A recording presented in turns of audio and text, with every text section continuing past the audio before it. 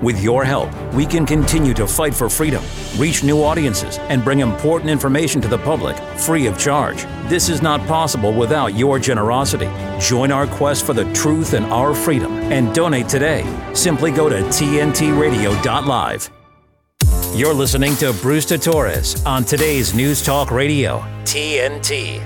This is Worldstage, exposing the tyrannies and exploring our power with deep dives into history, current events, dangerous trends, and the nature of reality.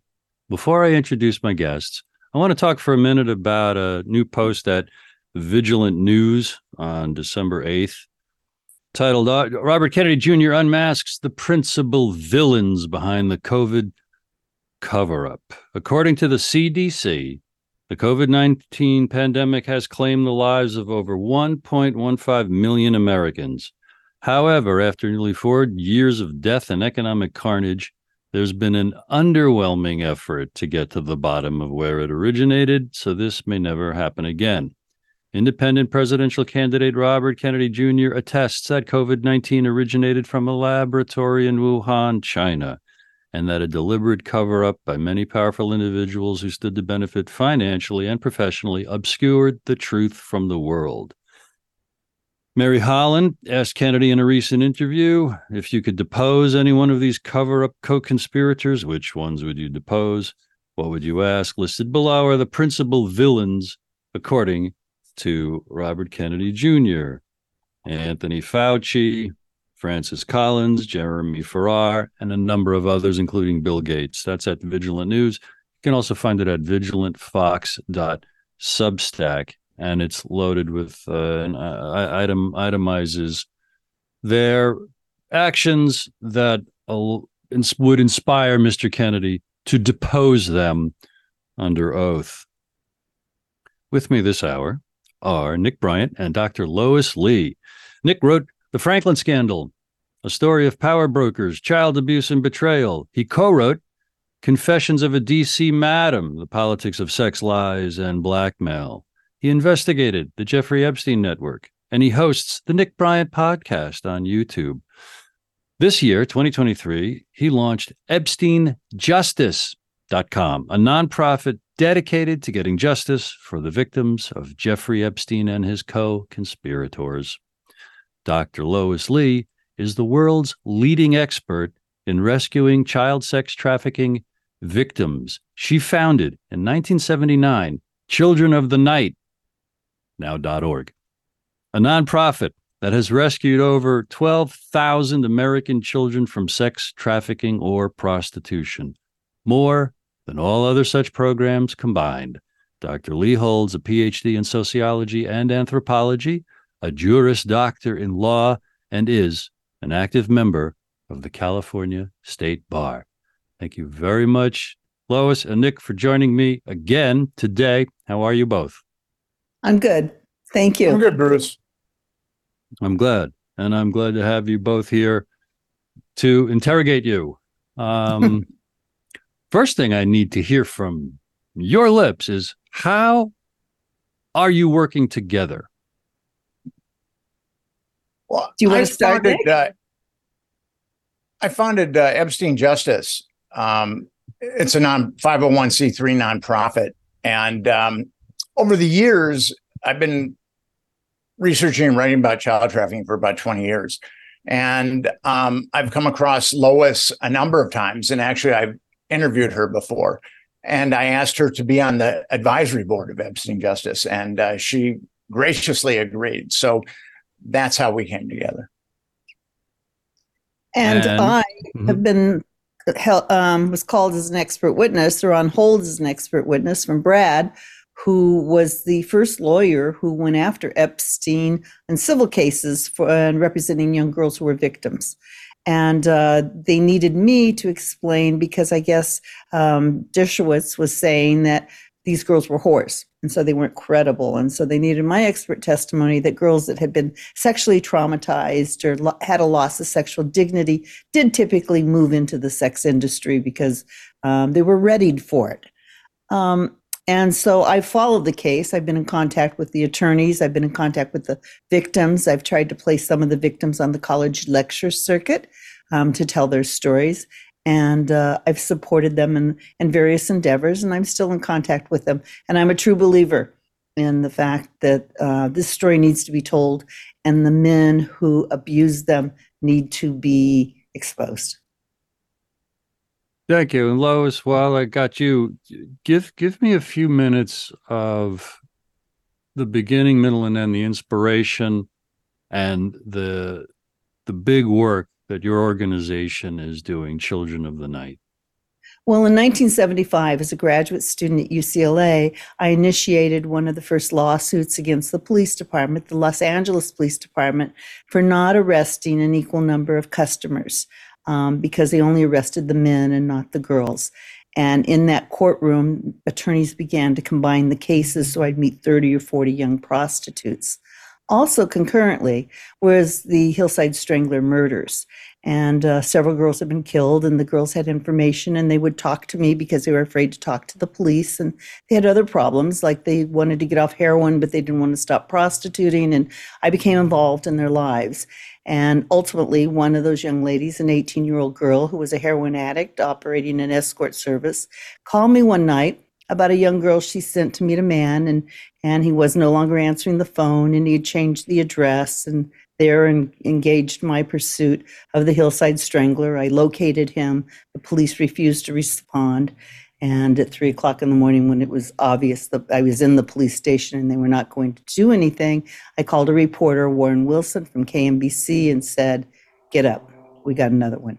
And he took a camera crew out, and I led that investigation. I became so angry with the police that I had said in another interview, if you're involved in the prostitution business and you think you know who the Hillside Strangler is and you don't want to talk to the police, don't call them, call me, and put my home phone number up. I was 27 years old, and thank God that ABC, NBC, and KFWB radio gave me full-time reporters, and my home became the hotline to the underground of pornographers, organized crime, madams, pimps, about tips on the Hillside Strangler, and the police followed us. I coordinated the witnesses. I testified as an expert in the case, and that changed my life. I was really dedicated to becoming a college professor, living at the beach, spending my summers in Paris, writing a book on prostitution. And I could not let this go because no one would help them. And then I found children on the street, and I took them to social services, and I was told that they would not put them in foster homes because prostitution was against the law. Nor would they, juvenile court justices, put them in treatment programs because the crimes were not against property. They were only hurting themselves. And so these kids clearly became victims between the cracks of the system, and the system started referring to them as, well, those are your kids. And if you can imagine that over 250 kids came through my home in 3 years, these kids were so repugnant to the traditional social service agencies, not one person came to investigate to see what was going on. Ultimately, out of that, I drew the attention of President Reagan, and President Reagan's kitchen cabinet helped me fund and develop Children of the Night. And since then, you've rescued more than 12,000, more than all other such programs combined, robustly marching into the future. And I want to allow either and both of you right now to tell me what you've prepared. What were you anticipating teaching me and talking about today? I want to give the reins and the floor to you both and really hear you out right now about Epstein justice, I guess, presumably first, and then what you might be doing separately, please. Well, I'd like to say that. Go ahead, Lois. Go ahead, Nick. I just like to say that in many ways things have not changed. I mean, I fought to create, to educate law enforcement that many of these girls working as prostitutes were children. And they had to accept that. They didn't want to, but they had to accept that. And they were having sex with men, and some of them were prominent men, and I forced them to prosecute those men. And it was a very hard battle that I really fought almost alone. And without the help of the press, I would have never survived. They would have buried me. And then the whole thing about prostitutes and madams and call girls having sex with members of law enforcement and politicians and famous individuals, and the girls being tossed aside. The Epstein just falls right into it. And Nick came out to fight this challenge of these young women who were clearly sexually exploited and raped and sometimes even tortured. And I had to join his struggle because it was the same fight. And to me, I've been doing this for 45 years in January. To me, this is my last round. And I want to see this happen. You, Nick, you started to say. Well, I've written about lower socioeconomic children in the United States since 1990. And in 1995, I had a book published called America's Children Triumph or Tragedy, where I looked at the problems facing lower socioeconomic children in the United States. And 7 years later, as a freelance writer living in New York City, I came across the Franklin trafficking network. And I was pretty stunned that law enforcement had covered it up, that federal law enforcement, the FBI and Department of Justice had covered up this huge trafficking network. And actually, I think it was probably bigger than Epstein's trafficking network. I think there were more kids involved. It was around for 10 to 12 years, whereas Epstein, I believe, was trafficking children for up to 25 years. And I couldn't believe that federal law enforcement would cover up crimes that are so heinous. And then that's when I jumped in with both feet.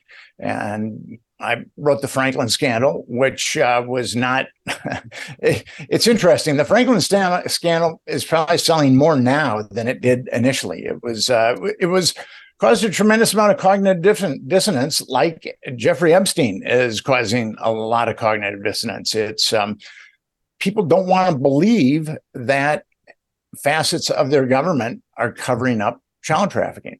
And the bottom line with that is when someone is covering up child trafficking, they're aiding and abetting child trafficking. And if we knew an individual or a group that was aiding and abetting child trafficking, we would call the authorities on them immediately.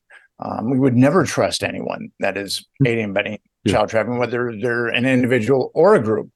And we have a good handful of minutes right here, Nick. If you wouldn't mind, would you lay out the broad strokes, nuts and bolts, the basic framework of what was the Franklin network and the Franklin scandal?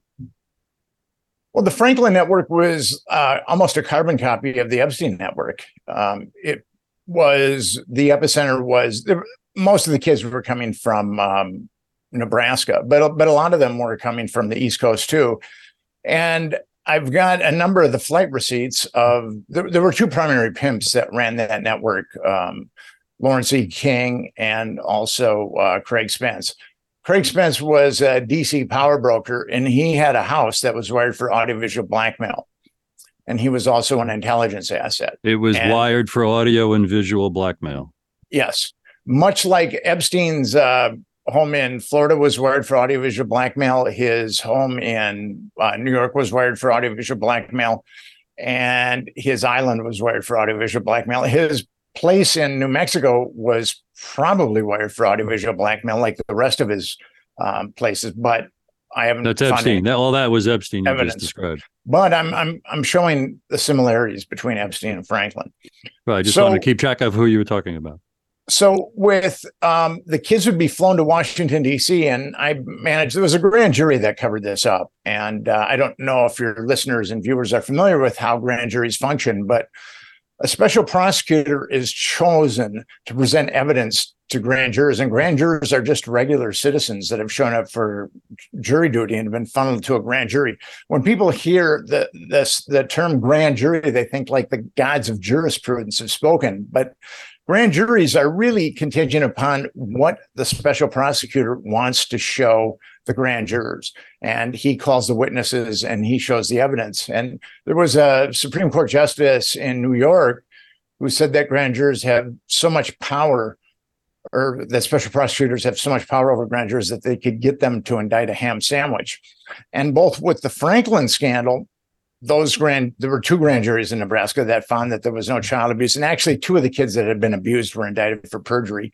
And with the Epstein grand jury in Florida, there were 5 kids that were on record with the Palm Beach Police Department, but the Palm Beach Police Department knew of 17 more. So they knew of 20. That special prosecutor knew of 23 Epstein victims, underage victims, but he only called 1. And he skewered her. That's why that grand jury did not find Jeffrey Epstein guilty of any type of child abuse. So, like I said, they're carbon copies of each other. You've got kids being flown around. You've got blackmail. You've got connections to people very high in different types of law enforcement, FBI, Department of Justice, and also intelligence. And then you've got major aberrations in the legal system. Allow me to reintroduce both of you. Dr. Lois Lee, founder of childrenofthenight.org, and Nick Bryant, founder of EpsteinJustice.com.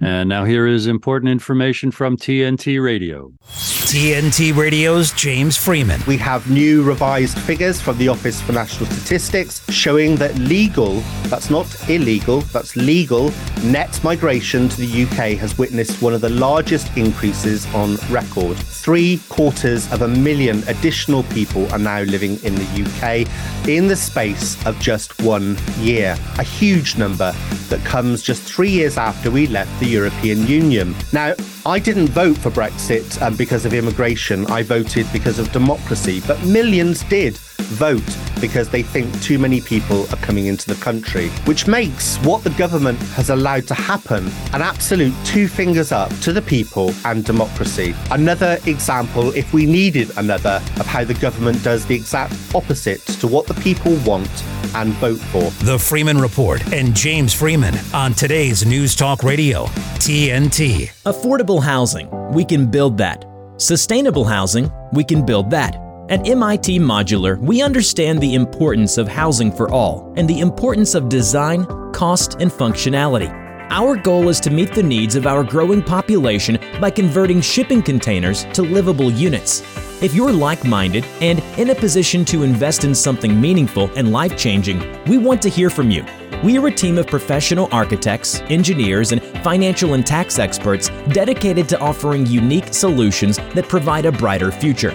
Our Opportunity Zone Fund offers investors both real estate and operating business diversification, 5-year tax deferral on capital gains, annual tax benefits, and ultimately tax-free appreciation potential. There are opportunity zones all over America. If you're interested in learning more about our services, need affordable housing, or want to participate in creating a new vision for tomorrow, give us a call in the U.S. on 385-985-5702. Or read more at mitmodular.com. MIT Modular. We can build that. Internet. A stream online. TNTRadio.live. Today's News Talk Radio, TNT. This is Bruce the Torres. This is Worldstage. With me are Dr. Lois Lee and Nick Bryant talking about Jeffrey Epstein and other horrible people. I want to explore 2 things, and you respond to which one you want to maybe talk about first. Lois, I was intrigued by you describing some of the customers of some of the prostitutes. So I'd love a fleshing out of, at the local level, in most major American cities or towns, as you've come to see it over the last many decades, what is the level of corruption at that level? Or does it logically make sense for us 3 to continue exploring, since Epstein Justice was created earlier in the year, Nick, its status, its momentum, and what people can do? So ladies first, Dr. Lee, would you maybe indulge me along those lines I just described, please? Well, it happens with city officials, county officials. They don't oftentimes get as much press, or the press is not as big, or it doesn't run for as long because everybody doesn't know who they are. Certainly on the state level, I've had many young ladies who were having sex with politicians who said that these politicians want to help you, and you need to meet with them. And it made me very nervous. And they would call me on the weekends and ask me to come to their offices, and I would say no. And they would ask me to go to lunch, and I'd say no. And it's one of the reasons and I think that because of the philosophy of that I learned from President Reagan, was the fact is that government really doesn't have a role in terms of helping these people. This is a private initiative with volunteerism and private donations, and I don't want to be involved in government. And I think it's very dangerous. I think it would be very dangerous for me to be in a situation that could be defined on their terms. So I've really avoided all of those. There's been times that they've reached out. I don't meet with them. I don't have really any political involvement whatsoever. Except outside of the Reagan administration. Is really kind of amusing when you think about it, because he's probably the least likely group that you would think that would support something like this. But I did receive the President's Volunteer Action Award. It was a medal he presented to me at the White House. I lunched with him, and when he spoke about prostitutes, he put them in the same category as Vietnam vets and the disabled, and it was the first time in my career anyone had ever done that. They always were afraid to use the word, and I was always struck by that, and so I stayed close. And is that because in the 1970s, and then as your involvement helping real human beings tangibly, the overwhelming interaction you had with either police or any court or any politician was of a kind that repulsed you? No, it was a kind that scared me, that they would try and drag me into something. I remember once speaking to a police organization that later they were involved with a woman who they had been involved before I had even spoken to them. They were involved with a madam whose almost all of her customers were politicians and police officers here in Los Angeles. She was ultimately arrested and had to do some jail time. She was a lovely lady. She was not a street prostitute. There was no stealing of money. There was no drugs or anything like that. But they had used my name when the grand jury investigation came down, as that I had introduced them. And I, in fact, did not introduce them. They knew her before. I was speaking at a local men's police support group, and they had invited her to the next meeting. And so they made it look like I brought her in. And then there was an event at the police academy that I went to with her, not with her, but I was independently invited, and she was too. And then they separated her from me, and a police official drove off with her. And then the other police were going to escort me home. And I said, I can drive my own car. I'm not drinking. I'm okay. I can drive my own car. You have to be very, very careful. I just did not trust them. I did not, and there were other police officers, vice cops, who are like the lowest ranking people of law enforcement, who would share the same information and the knowledge and the disgust with their involvement in with the involvement of police and high-ranking officials. I even had one politician ask me, he wanted to give me child pornography, and he wanted me to go into the adult bookstores because I had come to know those people through the Hillside Strangler investigation, and he wanted me to put the child pornography on their shelves. And I said, no, I'm not going to do that. And so Why did he want you to do that? They were going to arrest him. They were going to close the bookstores. Okay. So I didn't want to be part of anything like that. I've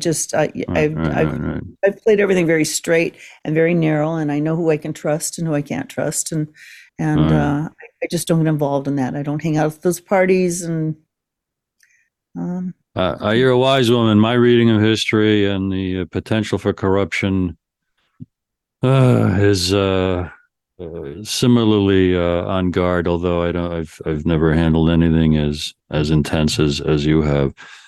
Nick, what's the next thing you would teach me about Epstein justice, or can you satisfy my curiosity since you launched it, I think, in the spring? If you wouldn't mind giving me kind of a report on its major milestones and status of reasons to be cheerful about the effort. What kind of progress? What kind of challenges, please? Well, actually, we became a 501c3 in July. Okay. So we've been a 501c3 for approximately 6 months.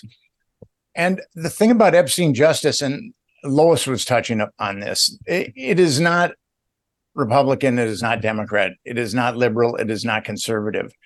Epstein justice wants to bring everyone together. The thing about it is our politics right now are hugely polarized. The right is very suspicious of the left is very suspicious of the right. But there's one thing that we can agree upon, and that is that the perpetrators, actually two things we can agree upon, that the perpetrators in the Epstein network should be brought to justice, and that the government shouldn't be covering up child trafficking. We need an explanation as to why the government is covering up child trafficking. We need that explanation because we don't want it to happen again. It happened with the Franklin scandal, and it's happened with other trafficking networks that I've investigated. Epstein, the thing about Epstein is everybody knows about Epstein, and every American knows that it stinks. Epstein, child trafficking is a disease in our society, and there's 3 stages with the disease. There has to be awareness, there has to be acceptance, and then there has to be action. So the awareness is there. Everyone in America, or just about everyone in America, knows that the Epstein case stinks. The next step is acceptance. Acceptance that there are facets of our government, very powerful facets of our government, that have covered up child trafficking. And I think that we're there and we can help people get there. And then the third facet is action. And we've already had put on one demonstration during Ghislaine Maxwell's trial in New York City. And we plan on further demonstrations. And we're making some inroads in Washington, D.C., too. There's a number of people, I was telling Lois this before we went on, there's a number of people in law enforcement that are really sickened by how the government has covered up the Jeffrey Epstein trafficking network. And I believe that there's a huge, huge segment of Americans that are sickened by it. And our job is to congeal people and bring them together, regardless if they're right or they're left. And this can be done. It was done. It was done in the equal rights movement. It was done in the women's rights movement. It was done in the gay rights movement. This is going to be a momentous task, but we've seen social movements work in the past with dedicated people. And that's what this is about. It's a social movement. So when someone goes to EpsteinJustice.com, how do you educate them about what's possible? And are you actively soliciting donations? Because you're a nonprofit. We are. You can go to EpsteinJustice.com. There is a form letter that we've written, and the individual puts their name on it and where they're from, and it automatically goes to their federal legislators. And then there's various pages on the website that show exactly what we're about and exactly what we plan to do. There's a page that shows one of our former demonstrations, and there's also a page that has the advisory board. One of the persons on the advisory board is Lois. And there's also a donation page. Mm-hmm. And there's also a contact page where we provide people with suggestions about how they can help Epstein justice. And that's where we're at this point. And I clicked on those months ago when I had you on. Maybe back it was in June or July, maybe August. I had you on, Nick. But for folks who are not in front of their computer, what you mentioned the form as the first thing out of the gate the letter that folks could write to their representatives from memory, or maybe you've got it memorized. What is that letter to one's representatives? Basically, that letter says that we demand that there be justice with the purpose of Jeffrey Epstein, that they be brought to justice, and that we demand why the government or facets of the government are covering up child trafficking. And the people just have to put their name in and where they're from, and it'll automatically go to their their federal legislators and also their senators. And do you map out various activities that Epstein Justice is going to be able to do when you raise enough funds for it, so folks can see, like, this is how much I want to support it, or this is how much I want to support it? Do you also describe the results of demonstrations, and what does a demonstration look like, and where are the demonstrations conducted? Our next demonstration is going to be in Washington, D.C. at the Department of Justice. People can go to the Epstein Justice website and they can look at our first demonstration, which was at the Ghislaine Maxwell trial. It was backed by 64 anti-trafficking organizations. And we also have a petition that's backed by 55 anti-trafficking, anti-exploitation organizations. So there's a number of anti-trafficking, anti-exploitation organizations that are behind us. And as I said earlier, it's just a matter of congealing people, getting them to focus. And ultimately, as I said, action is the final piece of ridding our society of this particular pathology. When is that next demonstration at the Department of Justice? Well, we're putting it together. It's we're at this point, we're raising funds. We're raising funds for that, and we're also raising funds for the media. We're going to need media infiltration. We've had some luck getting on major podcasts, and I was on the Sean Ryan podcast a couple of weeks ago, and it had over 800,000 views. And that has been a wellspring of people that are interested in doing what we're doing, or being part of Epstein Justice. So at this point, we are growing our base. And once that base has achieved a critical mass, then we will go out and the demonstrations will start. Is it going to be centrally organized, or do you have a model of either regions or different state kind of chapters or anything like that? Well, we definitely encourage people to be autonomous, but the thing about Epstein Justice is we have no political affiliations.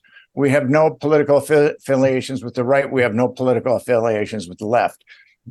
If people want to follow us, and they want to put on demonstrations, they have to, and they want Epstein Justice to be behind them.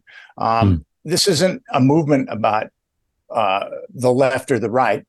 This is a movement about doing the right thing. And that's where we're at. That's our primary concern, is that we certainly don't have problems with autonomous groups springing out of Epstein Justice. But in order for someone to be backed by Epstein Justice, it's not going to be a political movement.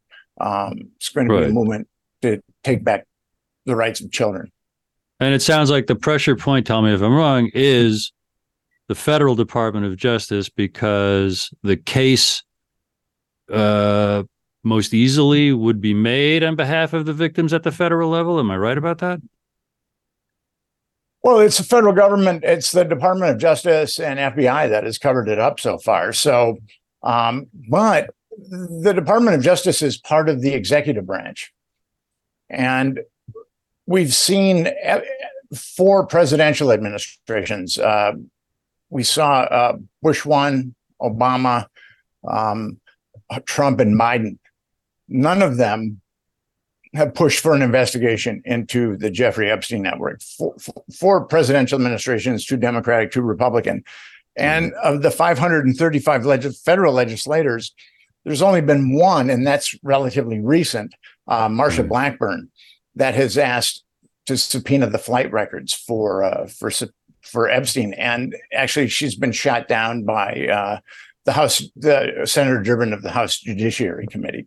So again, we have politics playing a role in what should just be doing the right thing, the decent thing. And that's protecting children and making sure that children's abuse isn't covered up. I'd like to interject one thing, that Please. When Brad was doing the lawsuits, is it Brad Edwards? Is that his last name? I don't speak to him frequently. Yes. And he was the first civil lawyer, the key civil lawyer, who was trying to interview prominent people. He's the one who actually did the civil suit against the prince in London. And he said no one would talk to him. Everybody slammed down the phone. And the only person that picked up the phone and would speak to him was President Trump. And he said to him, ask me whatever you want to know, I'll tell you everything. And so that was a real breakthrough. I don't know, beyond that, I can't say that he did anything else, but if Lois, I've got a breakthrough here and reintroduce you, Dr. Lois Lee of childrenofthenight.org, Nick Bryant of EpsteinJustice.com, and here is important information from TNT Radio. Give me a minute with TNT Radio's Steve Malzberg. Last week, Elon Musk, the owner of X, was asked about the boycott of advertisers like Disney and Apple who have pulled off the site after he retweeted an anti-Semitic tweet and for some other reasons. And he didn't hold back in his response. Don't advertise. You don't want them to advertise? No. What do you mean? If somebody's going to try to blackmail me with advertising, blackmail me with money, go fuck yourself. But go fuck yourself. Is that clear? I hope it is. And he says that if the boycott forces X to close up shop, the public will know who to blame. What this advertising boycott is going to do, it's going to kill the company. And you think that and the whole world will know that those advertisers killed the company, and we will document it in great detail. But they're going to say, Elon, that you killed the company because you said these things, and that they were inappropriate things, and that they didn't feel comfortable on the platform, right? That's what they're going to say. And let's see how Earth responds to that. Earth to Elon, only time will tell.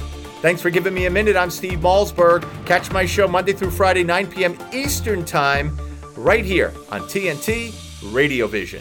Are you ready to help your family get prepared for the unexpected? Here we go! Ladybug and Cat Noir know how important it is to be ready, because you never know when Hawkmoth is going to strike or a disaster will hit.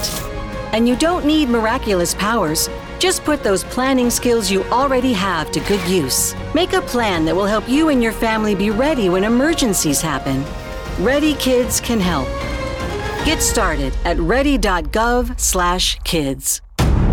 You're with Bruce Torres and Worldstage on today's News Talk Radio, TNT.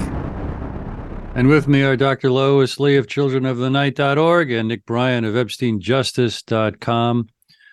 Nick and Lois, what do you like to add to the conversation we've already had that might flesh out for folks who don't know the extent of either the corruption, the amount of young people on the street caught up in prostitution and pornography, and worse is the extent of the sex trafficking? Who and what are the major gears of the engine of the sex trafficking? How would you answer that question, Lois? The major gears? Yeah. To the extent that it's organized, to the extent that it's endemic, systemic. I don't think that it's organized in an organized crime kind of way. I think they're individuals who have a collective group of people who support their efforts, and they have protection from the customers who they provide services to. I'll give you an example of in Washington, D.C., I've worked very closely with the vice detectives there, and this is many years ago. They wanted to go in and raid a nightclub where they were told by Capitol Police, who often work security, to do their second job because they don't get paid enough, in these clubs. And they said, every politician is coming into these clubs where these boys are nude and they're young boys dancing on stage. And so the vice squad went to the police chief and asked the police chief for a search warrant. And the search warrant said, and the police chief said, I don't sign search warrants for Friday and Saturday nights. And he signed it, she, I don't remember who it was, signed it for Sunday night. And when they went in, they didn't find a whole lot. And the Capitol Police said, boy, you should have been here last night. So to show that local police, that there's an organized system of law enforcement and prosecutors and politicians, but I think it's loosely organized. I don't believe that it's an organized network. And the trafficking itself is really from despicable kinds of people who have access to kids, who connect to one another, and they connect. But in terms of it being organized crime, when you think of as the mafia, that doesn't exist. How ubiquitous is it? Are you at this after so many years pursuing and helping folks abused, caught up in it? Do you hear, a city or a town has X amount of population?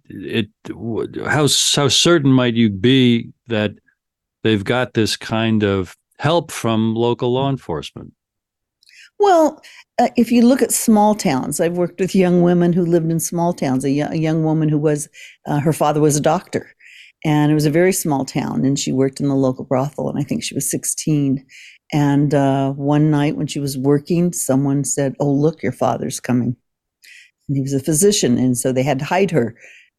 So that wasn't organized. I mean, it was a small-time madam who was, had some men who she was, probably a prostitute herself. And as she aged out, introduced young women to this as an opportunity to make money.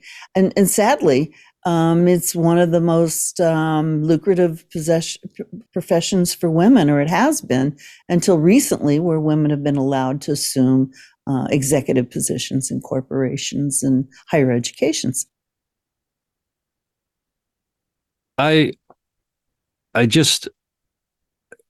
want to keep soliciting, and I keep putting it back on both of you, and you graciously indulge me in sharing with me what I need to know and what the audience needs to know about both of your great efforts. And it's not just to ultimately, you haven't mentioned seeking donations at all. I'm the one who's now bringing it up again, but it's to the extent that it could fuel and fund your efforts. I think I want both of you to kind of re-describe. Nick, you kind of answered the question already, so I'll ask Dr. Lee, I'll ask you, Lois, what do you want and need in terms of more support or more donations, and for what milestones going forward? What are your targets or goals for the next 3, 6, 9 months? Where do you want Children of the Night or Epstein Justice to be in a year? Well, Children of the Night, our budget is $2 million a year. There's no donation that's too large or too small. We have many small donations, and you can go directly to our website, childrenofthenight.org, and donate there.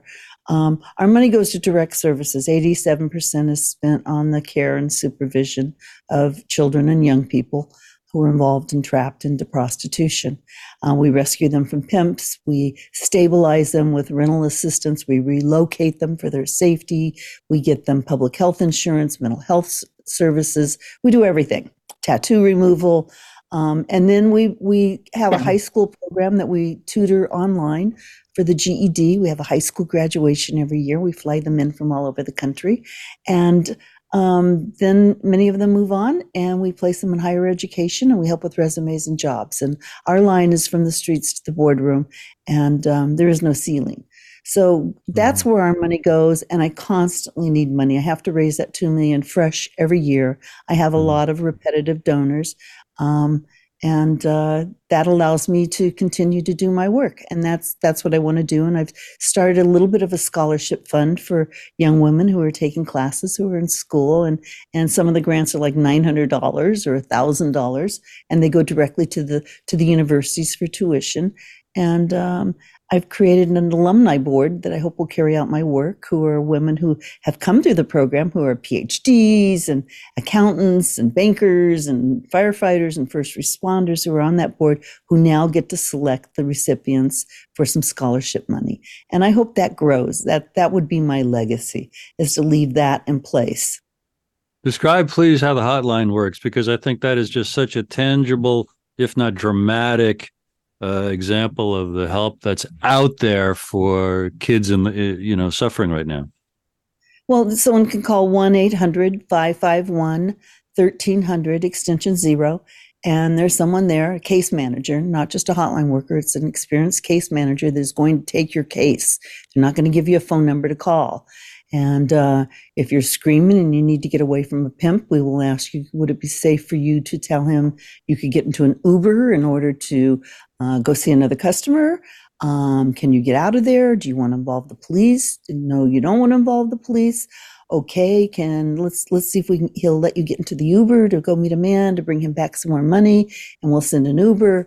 And oftentimes he'll follow the Uber. We have locations where you can go in one door and you go upstairs and you go out another street on another door, and there's another Uber picking you up. And depending on, we're making phone calls to family and to domestic violence clinics, and we can get you to the airport. We have a great relationship with TSA in terms of getting them through security, and we verify there's someone on the other end and get them back home. Not always home. Maybe it's to another family member. Maybe it's to a domestic violence program. And the work doesn't stop there. It's a continual, because they're going to need medical care. They're going to need psychological care. They're going to need trauma intervention.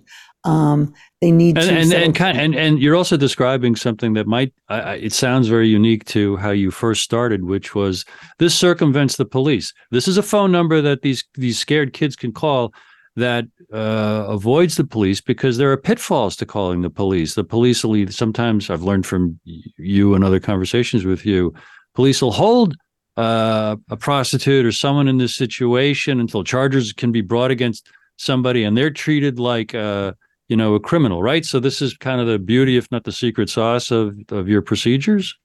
Right. And I mean, sometimes they're held in solitary confinement in juvenile hall until they testify against the pimp, and then they're dumped into foster care. And then they run from foster care, and then their social workers call us and say, I have to write a report to the court. How do you get this child to stay? So social workers are learning to be more dependent upon us. We used to be able to just take children from parents, and then they changed the laws, and the FBI wants you to call a specific number so that they can intervene and they get first dibs in terms of how can this girl help them with their job. It's really unfair. It's on both ends. So, and I just managing time, and I want to give Epstein justice equal justice of time, Lois, and I'm sure you're in agreement with that. I'm just seeing what a great left punch and right punch the two of you are, because what childrenofthenight.org does is so tangible right now, immediately for children and young adults to eradicate themselves from a clear and present danger from the exact point of it. And Epstein justice, Nick, is this, I hope, relentless. You've got the tip of the spear touching the Justice Department, and every ounce of effort that Epstein Justice makes, I hope, just leans and just pushes and pushes and pushes on that spear with more and more support from more and more Americans to cause something to give. Nick, how would you reply to that metaphor and analogy of what Bruce says you're doing with Epstein Justice? Well, what's really important, and you did talk about donations are going to be important. I've been following and investigating Epstein since 2012, and there isn't one major media in the country that has called for justice. The media has been very good at digging up salacious dirt about when Bill Gates met Jeffrey Epstein and what they had for dinner in 2011. But none of the major media have called for justice. And that's ultimately what we're going to have to do, is make, as I said earlier, a movement that's going to call for justice. We cannot let facets of our government continue to cover up child trafficking. That's one thing that the government should not be doing. And there are so many issues that are facing children today. Lois has just named a number of them. And how can we trust a government to correct these issues for our children if it's going to be covering up child trafficking? As I said earlier, we would never trust an individual or a group or entity that was covering up child trafficking or aiding and abetting child trafficking. So ultimately, we are going to have to, as I said earlier, congeal Americans, but the media is going to be important. And I believe that the media will eventually come aboard, or some facets of the media.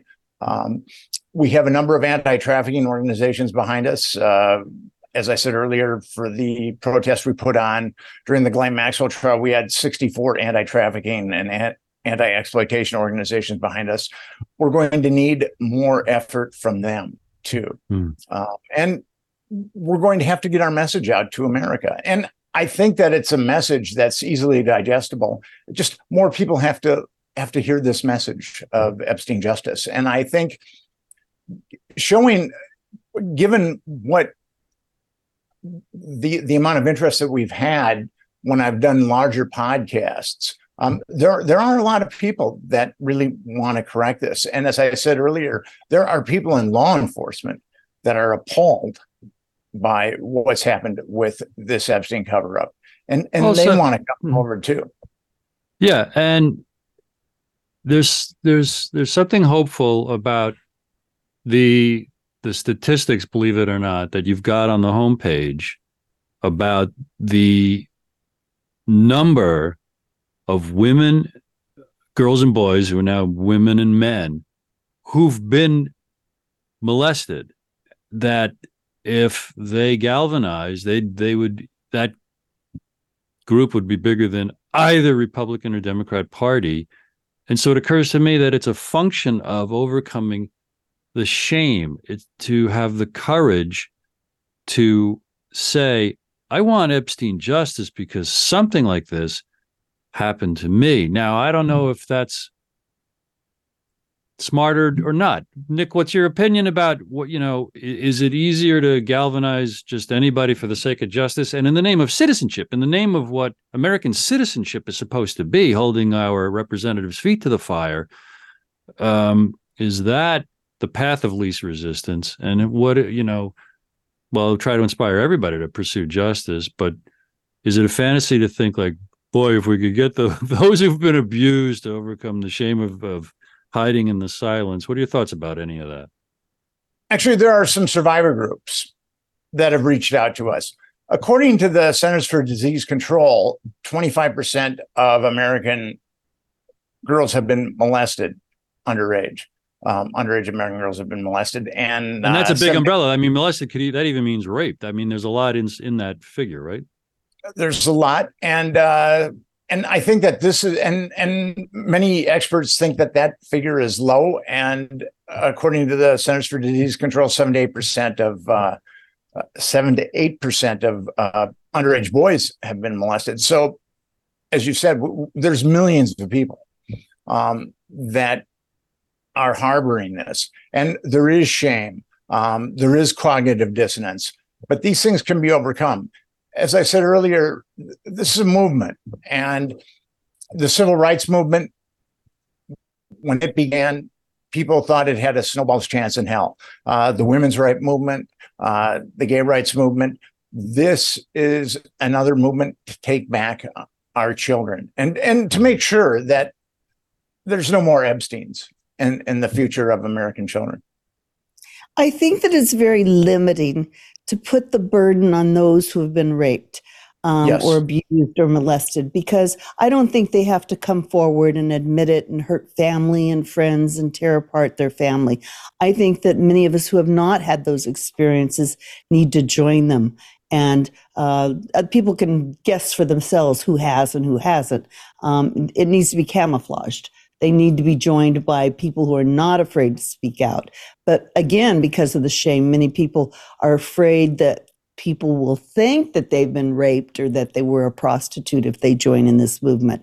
And that's the biggest hurdle that we have to overcome. I'm glad you said that, Lois, because I don't study this full time. I don't think about it full time.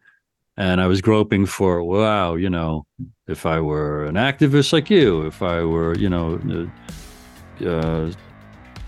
otherwise involved or related to it. We have just a minute or two left. What are final thoughts? Where can people follow you, Dr. Lois, and where can they follow you, Nick? childrenofthenight.org, and I hope you go there and you click programs and you look and you see the videos of my staff in action, rescuing kids from pimps and getting them to the hospital and helping them with resumes. And Nick? EpsteinJustice.com.